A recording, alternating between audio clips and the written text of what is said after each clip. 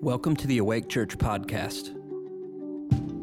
At Awake, our mission is simple: know God, take action. We pray this podcast will help you on that journey.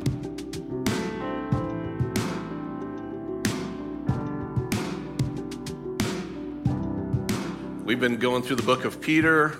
We're going to hopefully get to 2 Peter today. And I'm so thankful for God's word, giving us life, showing us how to live, helping us make adjustments, revealing truth. It's a wonderful thing to be able to read the word and to do it together. And then throughout the year, we don't always just go through each book of the Bible line by line, but we'll do topical things and all kind of different things as well. But for now, 1st and 2nd Peter is where we're aiming. We'll put these scriptures up on the screen, but if you have your Bible, you can turn there too.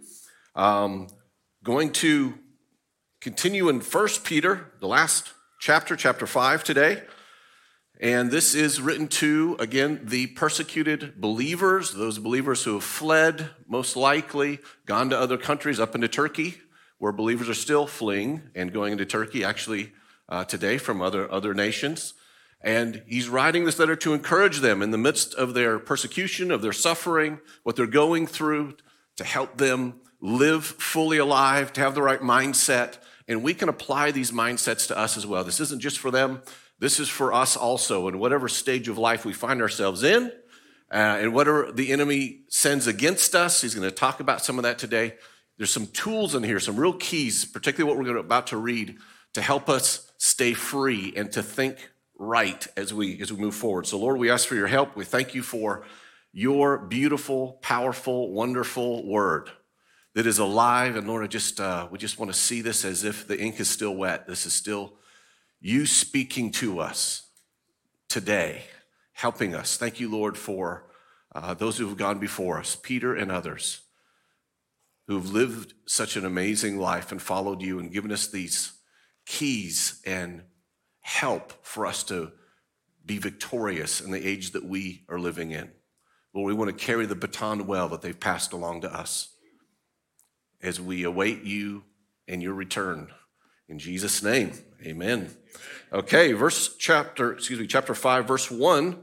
Let's just start there. Therefore, I urge elders among you, which are the elders he's speaking of, would be bishops, pastors, teachers, leaders, rulers, as your fellow elder and a witness of the sufferings of Christ. So in particular, he's addressing the leaders of these churches and believers that have fled up here into Turkey.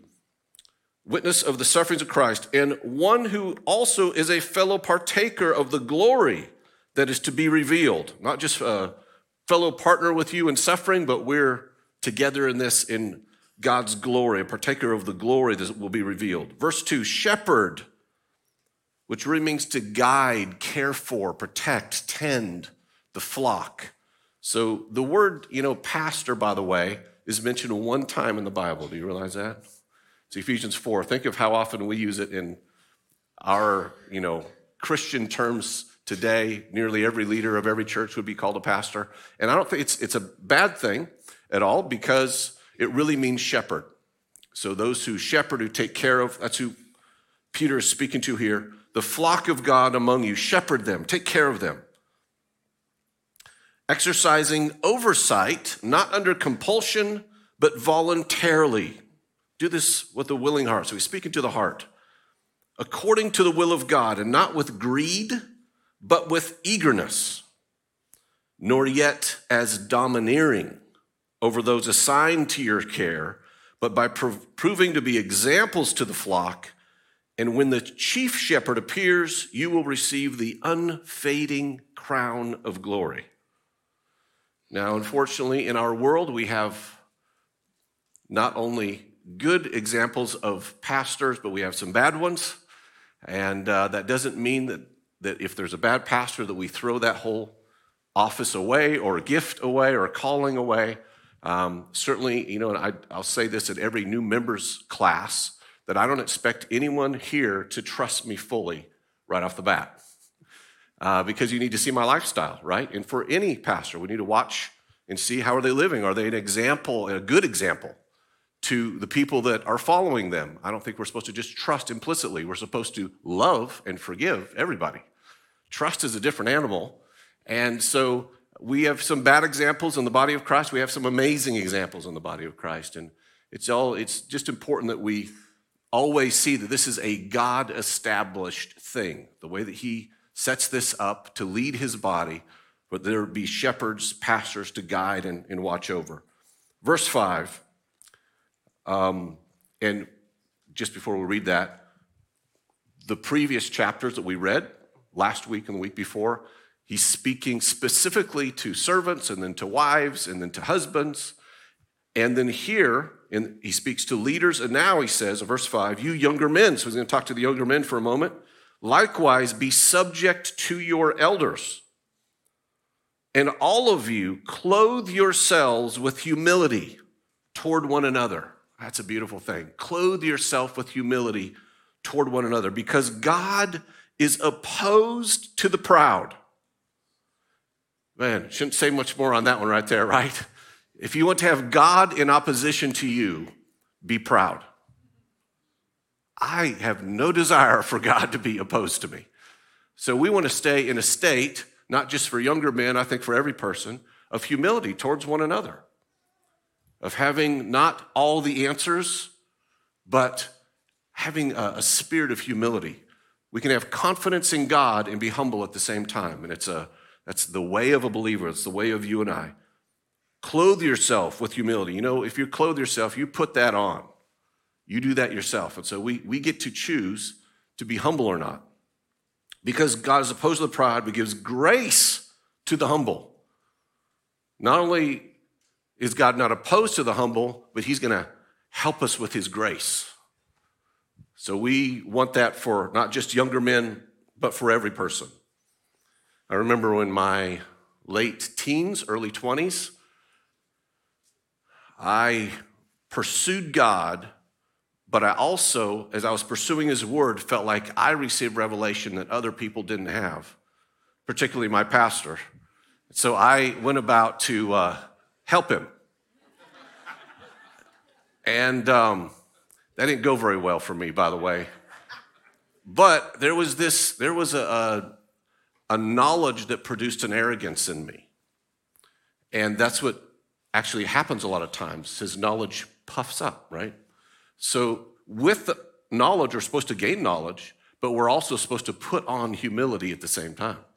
So we're growing in knowledge and putting on humility. That's very important. Otherwise, we get puffed up, we correct the wrong people, and we make mistakes, and we're learning from those who are. And usually don't submit or subject yourself to others either in that. So I've been through that. I had to get put in my place in a good way. It was painful. I couldn't call it a good way then, but now I can. It was painful, but it was really necessary for me. I can see the error of my ways. Verse 6, therefore humble yourselves under the mighty hand of God, so that he may exalt you at the proper time. It's interesting. Putting on humility allows God to give great grace and to lift you up. God's the promoter, not people. Isn't that interesting how this works? Verse 7, having cast all, not some, all of your anxiety on him because he cares for you. That's a powerful statement, one of the most powerful in the Bible, to be honest. To cast, that word really means to throw. To throw, or if you're casting as a fisherman, Peter was a fisherman. Maybe he was thinking that in those terms, but it means to throw. And actually, they didn't have fishing poles then. They had big nets. They slung out there. To throw every anxiety on God. Every single concern on God. Every care, every worry. Throw it on God. Get rid of it, in other words. Give those things to God because he cares for you. God cares so much for us that we can throw upon him all of our cares. This is the beautiful thing that's the opposite of religion. In this relationship we have and access we have with God, he invites us to personally exchange with him. In fact, the life of a believer is becoming a consummate exchanger. learning how to exchange with him, not carrying all these things, hoping he helps us. He's saying, he invites us, Matthew chapter 11, verse 28, come to me all who are weary and heavy laden, right? And I will give you rest. What do you do when you're weary and you're heavy laden? You give the heavy things to him, you throw them off, give them to him, and he gives you his rest. We get to be exchangers through our whole life. And the successful believer is good at exchanging with God every day. Whatever is heavy, whatever feels like worry, whatever is anxious, I get to come to Jesus and trade. He wants to trade what he has for what we have. It's the best deal on the planet. We get to trade with Jesus every day. And this is what Peter here, Paul talked about it too, but Peter's talking about here, exchanging with the Lord, casting, throwing all of our cares, all of our worries on him. Verse 8, be of sober spirit. Don't get intoxicated with worries and cares. Have a sober spirit. Be on the alert. Pay attention. Your adversary, the devil, prowls around like a roaring lion. He isn't one, but like one, seeking someone to devour. Now, it's interesting that these two verses are typically used completely separately. You'll hear one verse quoted, right? The devil prowls around like a roaring lion, looking for someone to devour. Or you separately hear, throw all of your anxieties on God because God cares for you. These are together. There's a key here for our victory in this right here, and it's this. If we will throw and cast our anxieties, every worry, every care on God because he cares for me, the devil's prowling around. He has nothing to feed on if I've thrown it away. But if you withhold anxiety, cares, worries, this is what the devil feeds on. This is what he messes with you with: worries, cares, anxieties. But we're invited to throw them off. You have the power to throw them upon Jesus, to cast them upon Jesus. We have a society full of anxiety, a society full of worry, full of panic and fear, crippling fears, crippling anxieties, paralyzing anxieties. The life of you and the life of me are not meant for that. We get to put them on Jesus. And it takes effort to get rid of them. It takes intentionality. It takes a choice. I'm going to give that to God. There's only so much I can do, but he can do more than I can do. What I can't do, I have my part to play, then he has his part. So I'm going to give him my worries. I'm going to give him my fears because he cares for me. Whew, then I can live free. Worries and fears, anxieties are crippling.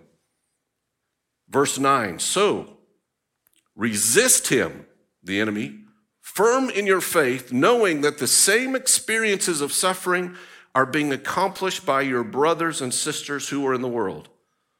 Whatever you go through is not just you that's going through this. This is another lie that the enemy often does, is I'm the only one going through it. Everybody else is okay.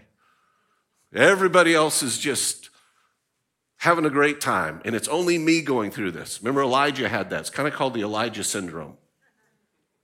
I'm the only one left, he said. I'm the only one left. God said, no, Elijah, there's 7,000 more I set aside just like you. If you're going through something, you're not the only one. But God cares for you, and he invites you to learn how to exchange with him. Give him your stuff so he can give you his. Rest, peace, joy, hope, life. It's a wonderful way to live. A large part of our fight and resisting and spiritual warfare is casting our cares on God. You ever thought about spiritual warfare being that way? It really is. It's casting our cares on God is a fight.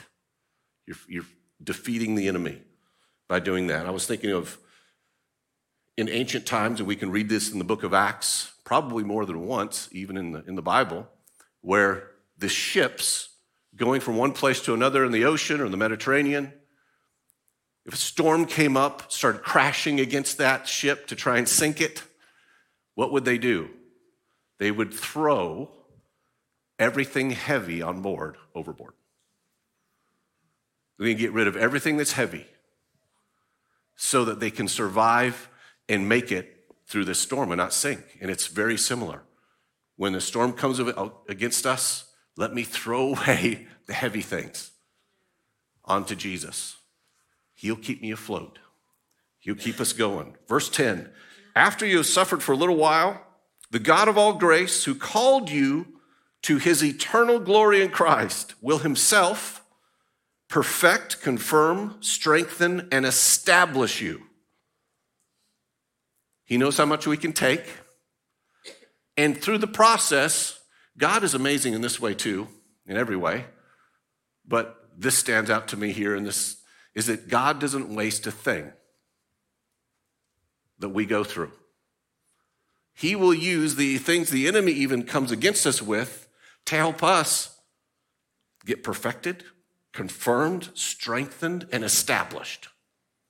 It's kind of like working out at the gym. You go through hard things, you break down those muscles, and they get stronger. You go through persecution or suffering or difficulties, and you keep throwing your anxieties on God and looking to him, and all of a sudden you're stronger than you used to be before you went through this thing. Right? There's this beautiful thing that God works in us as we go through hard things. Verse 12. Through Silvanus, which is probably Silas, it's often in the scriptures, a lot of characters have two different names, like Simon, Peter, right? Silvanus, probably Silas. Our faithful brother, for so I regard him, I have written to you briefly, exhorting and testifying that this is the true grace of God. Stand firm in it. She, probably the church, who is in Babylon, which is probably Rome, chosen together with you, sends you greetings, and so does my son Mark. Greet one another with a kiss of love. Peace be to all who are in Christ. Before we jump into this next chapter, let's just practice this real quick, because this is something that we need to do and I need to do nearly every day, and that's learning how to cast our cares on him. Let's just close our eyes for a second, if you don't mind, because everything that God gives to us and shows us how to do things has a practical application to it, not just for knowledge's sake. And so if there's something that is riding on you right now that has worry attached to it, has anxiety attached to it, that has fear attached to it, it's a weighty thing that's heavy on your soul, it's weighing down your soul. Can you identify what that is right now? Just identify it. This is what that is. This is what that thought is. And then let's throw it on Jesus. Just intentionally imagine yourself taking that thing, that very thing, and giving it to Jesus and letting go. Giving it to him. Give that to Jesus all the way. That relationship that seems like it's gone awry, that financial situation that is overwhelming, whatever that is, give it to Jesus. Imagine him right there in front of you. He's got his hands out. You put that thing in his hands. He causes it to vanish, takes care of it. And then let's receive from him.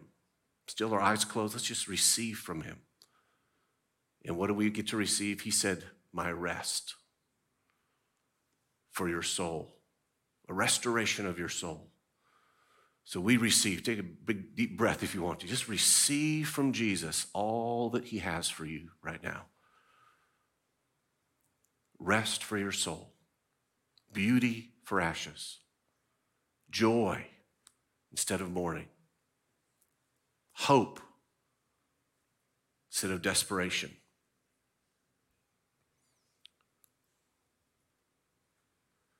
New mindsets instead of discouragement. We receive from you even now, Jesus. Thank you that you're here, handing out your gifts of rest to every person. And thank you for taking all of our weighted anxiety, worries, and fears. about anything in the future or anything we're carrying. In Jesus' name. Amen. Okay, we can do that every day. Every day. Sometimes I take bathroom breaks.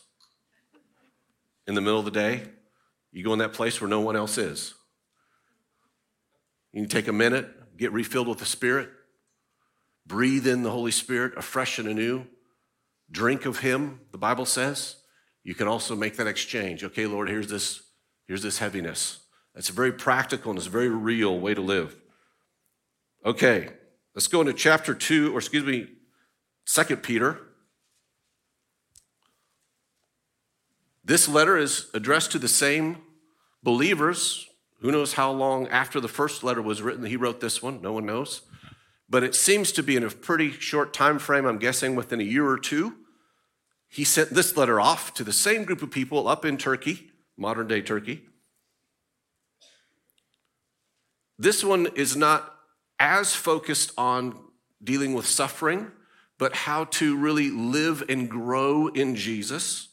Encourage them to do that, to stay focused on Him. He's also addressing false teaching and false teachers, so there'll be some of that in here. And to keep Jesus as the center of our thinking and our living. So let's just read verse 1, 2 Peter chapter 1. Simon Peter, it reintroduces himself again, a bondservant and apostle of Jesus Christ, to those who have received a faith of the same kind as ours, by the righteousness of our God and Savior, Jesus Christ. We have the same faith. Grace and peace be multiplied to you in the knowledge of God and of Jesus our Lord. For His divine power, which Chuck and Kelly were talking about it at communion time. Jesus' blood, His name, His person, His victory, His divine power has granted to us everything, I like that word, pertaining to life and godliness. What Jesus did, He's made available everything pertaining to life and godliness. That's a lot of things. That is available to all of us. Everything pertaining to life and godliness. That is a powerful and large, vast amount of resource that Jesus has made available through His divine power. Through the true knowledge of Him who called us by His own glory and excellence. Through these, He has granted to us His precious and magnificent promises. The promises, we can go on and on. Freedom from sin, relationship with the Father, right? A hope and a future, His Spirit living inside of us, never being alone ever again. Many, many magnificent and beautiful promises. So that by them, these promises, you may become partakers of the divine nature. We get to become partakers of the divine nature. What nature? The nature of Jesus gets to be imparted to us. We get to partake of His nature. See, that's what being a new creation is. That's what he's talking about here. When you and I received Jesus into our hearts, we repented of our sin, received Him inside of us. He brought with Him His Spirit. And His Spirit, says in 2 Corinthians, causes us to become new creatures, brand new creations. The old's passed away, brand new things have come. The old Matt is now dead. The new Matt is alive in Jesus, and His nature is now given to me. Ezekiel prophesied one day people are going to have not hearts of stone, but hearts of flesh, brand new hearts, hearts that want to please God. That's the nature that you and I have, is this brand new Jesus-type nature. His divine power has done this. Now we get His nature on the inside of us, so we're to live as though He lives on the inside of us. Completely different than we used to live. Thinking completely differently. Having a hope like we didn't have. But also conducting ourselves in the way that Jesus would conduct Himself. That's part of your calling. That's part of my calling, to live like He lived. 1 John says, as He is, so are we in this world. As he is, so are we in this world. As he is, so are you in this world. Another thing he said in John, he said, I'm the light of the world. But then he said, you are now the light of the world. Once I leave, you're now the light of the world. Because we have him inside of us. Pretty amazing. We need to be reminded of these things over and over and over. Because it's not just you and your name and what's going on inside your heart and mind, but you have died and Jesus now lives inside of you. So we have this divine nature he's given to us. Doesn't mean we don't make mistakes. That means that we have the opportunity to apply all that he has done and to live ways that he has lived and is living, progressively growing, changing, becoming more and more like him every day, every week, every year. You and I get to do this. To those who have everything pertaining to life and godliness, through the true knowledge of him who called us by his own glory and excellence. Verse 4, through these he has granted to us his precious, magnificent promises, so that by them you may become partakers of the divine nature, having escaped the corruption that is in the world on account of lust. The corruption that's in the world that comes from lust. 1 John chapter 2, 15 and 16 speaks of what this lust is. Lust of the eyes, lust of the flesh, and the boastful pride of life. The world is full of lust, which is what I want, my body wants, my nature wants. Lust for having things, whether it's another person or it's a thing or it's money or it's power, whatever that is, that lust, that is part of the world system. And the world system caters to that. Their music caters to it. The movies cater to it. It's lust to have things. And talking about that, but the nature of Jesus is the exact opposite. He came to give, not to have his flesh catered to. And so the nature of those who follow him gets changed from lust for having things to desire to give things and to be loving to other people. The nature of Jesus, which is our new nature we get. So then it says, now for this very reason, because we have a new nature, apply all diligence. Again, this is so important. Religion is based on knowledge. Relationship is so different. We're called to a relationship with God, not just based on information that we have, but that we would apply the knowledge that we receive in who Jesus is, and we start living that way. Let's apply it. You know, when the Israelites were getting out of Egypt, remember what the Lord said for them to do, the last plague. He said, here's what I want you to do. I want you to get these perfect lamb, slit its throat, take the blood of these perfect lambs in a bucket, and then go and do something with it. It's not just enough to have it. You have to, what? Apply it. Apply it to the doorpost, the side, the top, and then you will be protected. But you could have that blood carried around. That doesn't do much for you. You've got to put that blood into action. Apply it to your life. And it's the same here. With this divine nature God has given to us, we have to apply the things that he's given. Not just expect that everything will be different. We have our part to play. Let's apply it. And it takes faith to do this. So apply all diligence. In your faith, supply moral excellence, which speaks of integrity and moral valor, character. In your moral excellence, knowledge. And in your knowledge, self-control, which is one of the help portions of the Holy Spirit as well. He helps us with self-control. And in your self-control, perseverance. Don't give up. Other translations speak of endurance. Perseverance. Persevere through things. Don't give up on things. And in your perseverance, godliness. And in your godliness, brotherly kindness. And in your brotherly kindness, love. That's that unselfish seeking for the benefit of others. You want others to do well. That's the thing we're known by. We're supposed to be known by. Our love for one another. We care about what others are going through.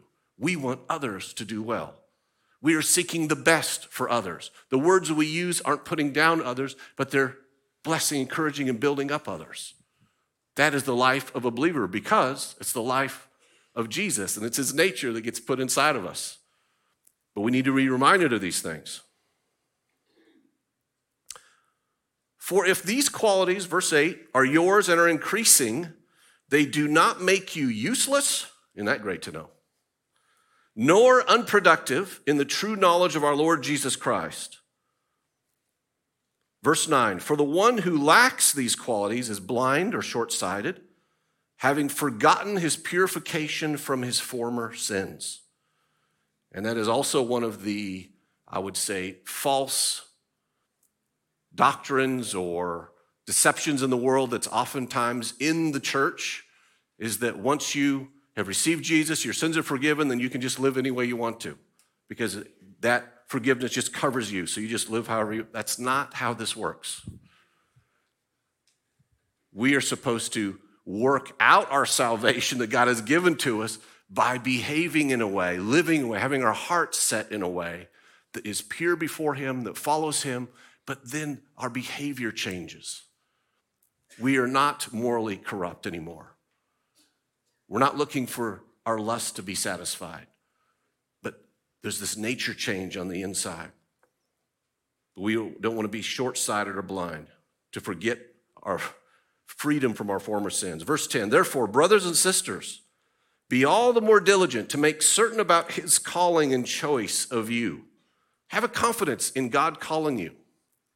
Another word for calling is invitation. He's invited you, and you are certain of that. For as long as you practice these things, you will never stumble. If you practice them, you won't stumble. For in this way, the entrance into the eternal kingdom of our Lord and Savior, Jesus Christ, will be abundantly supplied to you. Verse 12, therefore, I will always be ready to remind you of these things, even though you already know them and have been established in the truth which is present with you. I consider it right, as long as I am in this earthly dwelling, to stir you up by way of reminder, knowing that the laying aside of my earthly dwelling is imminent. Somehow the Lord had shown him that he was not going to live much longer.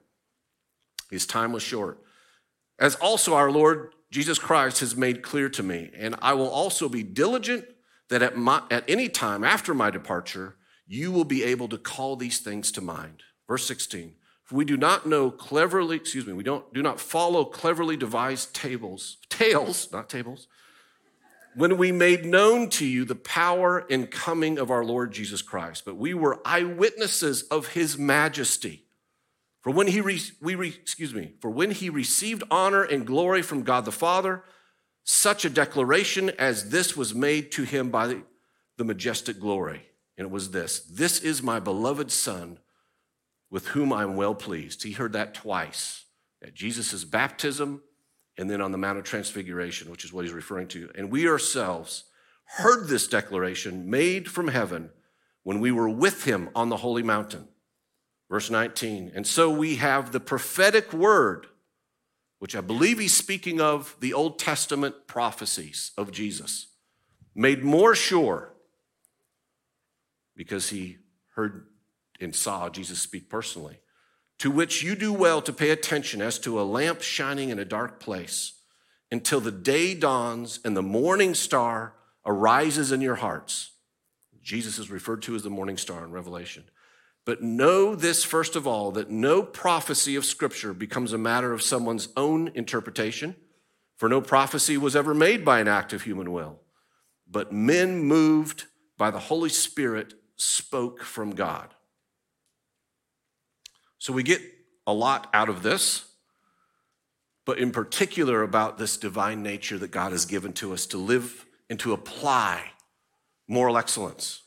So many of these things are intentional in our minds of what we're going to do, what we won't do, what we'll allow into our minds, our hearts, our eyes, and what we will not.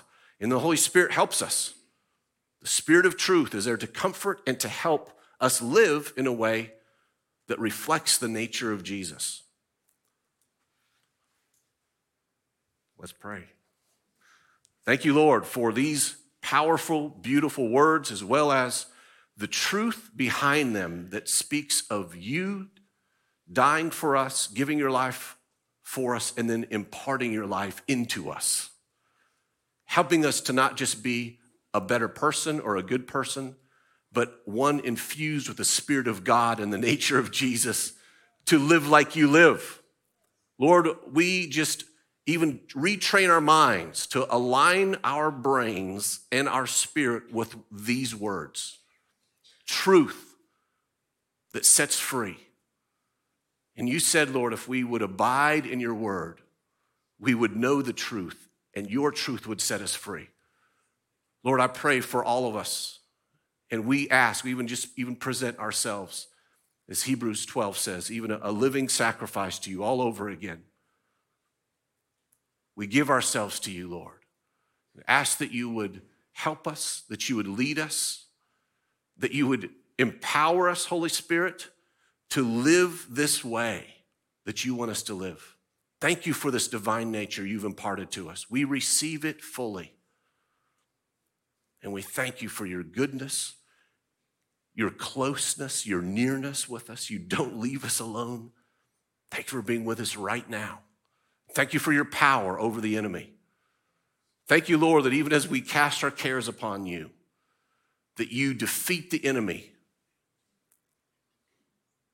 and you help us in every way that we need help. Thank you that there's nothing left out of the life that you've given to us, where you've given to us everything pertaining to life and godliness. Thank you, Lord, we receive this everything that you've done. Work it in and out of our bodies, our minds, our spirit, our soul, that we would be those that are arm in arm with you, doing your will, following you, living to the potential that you've called us to live. We love you, Lord. Amen. Thank you for listening to today's message. For updates on future episodes, make sure to subscribe to our podcast and leave us a review to let us know how we're doing. For more information about Awake Church, visit awakechurch.com.